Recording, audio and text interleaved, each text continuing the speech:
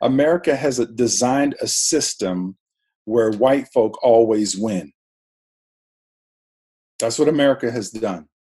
And you as a pastor have the ability, and also that this system sprung up from the church, right?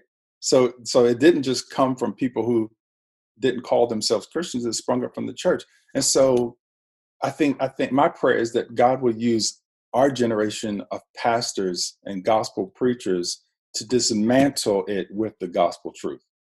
Amen. So this is why I had to leave the Acts 29 church. I went to Acts 29, two churches actually, for many years.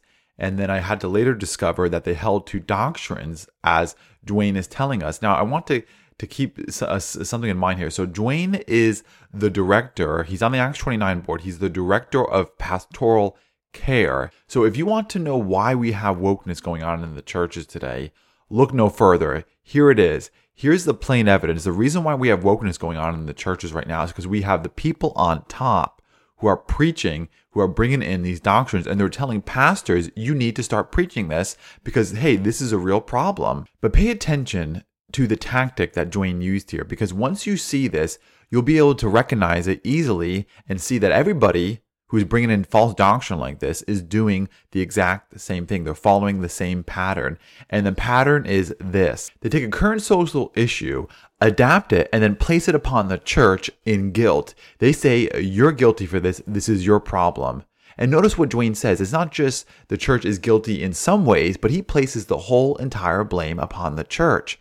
And once you recognize this pattern, you can see it with everything, and you can spot it from a mile away. They did this with Black Lives Matter. They're doing it now with LGBT. They're saying that the church is guilty of oppressing the LGBT community. And by introducing this problem, they then introduce a solution, which is how they get people to be deceived and fall for this.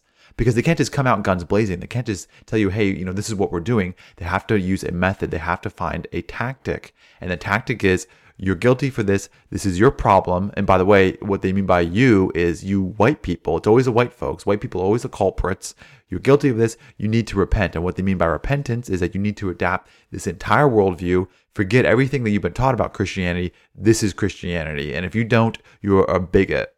Guilt is a powerful tool. And once you introduce guilt, if you're somebody who wants to be liked and accepted by the world and liked and accepted by your church and pastor, and if he tells you, hey, this is your problem, you're guilty for this, the only other solution is just to get on board and say, okay, you're right. What can I do to fix it? Otherwise, you're going to be afraid. And that's another factor that plays into this, fear. People are afraid. They're afraid of the crowd. They don't want to be ostracized. They don't want to be outcast. But remember, Jesus Christ was outcast. So don't be afraid of them. Don't be afraid of guilt tactics. So we learned a lot of things from Dwayne. And we learned a lot of things about Acts 29. We learned this is why Acts 29 is woke, okay? See, they try to get you on Acts 29 is just a church planting ministry. No, it's not. Acts 29 is his own denomination because everybody is being fed this woke garbage.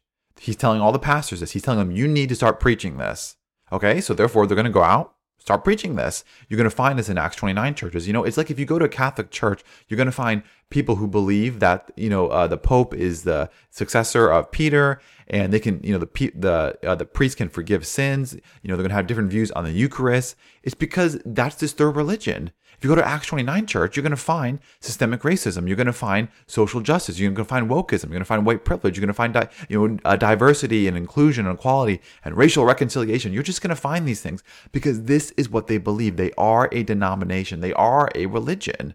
And we can find out exactly what is going on in these churches by listening to men like Dwayne, because he's at the top and he's funneling this through. This is why they're woke. And we also learn woke tactics. They place the guilt upon you that the culture is currently pushing, saying you're guilty of this, and now you need to repent and start doing the solution, which in their case would be social justice, when they're and getting woke, and then doing acts of diversity and equality, inclusion, racial reconciliation, the whole 9 yards. So be aware, okay? The devil appears as an angel of light. He's not going to come in and just tell you these things. He's going to have tactics and methods. Pay attention, recognize it so you can spot the enemy and recognize truth from error. And if you're in the Acts 29 church, have a conversation with your elders. I know it can be scary and intimidating for some, but be courageous. Talk to them, be firm, be direct. Don't take no for an answer. Don't take word salads. The easiest way is to ask them, what do you believe about white privilege and systemic racism? If they hold those two things, get out of there, run, because it's a false gospel and it's its own religion. And Acts 29 is sold out. Acts 29 is woke, and it needs to repent from its false gospel.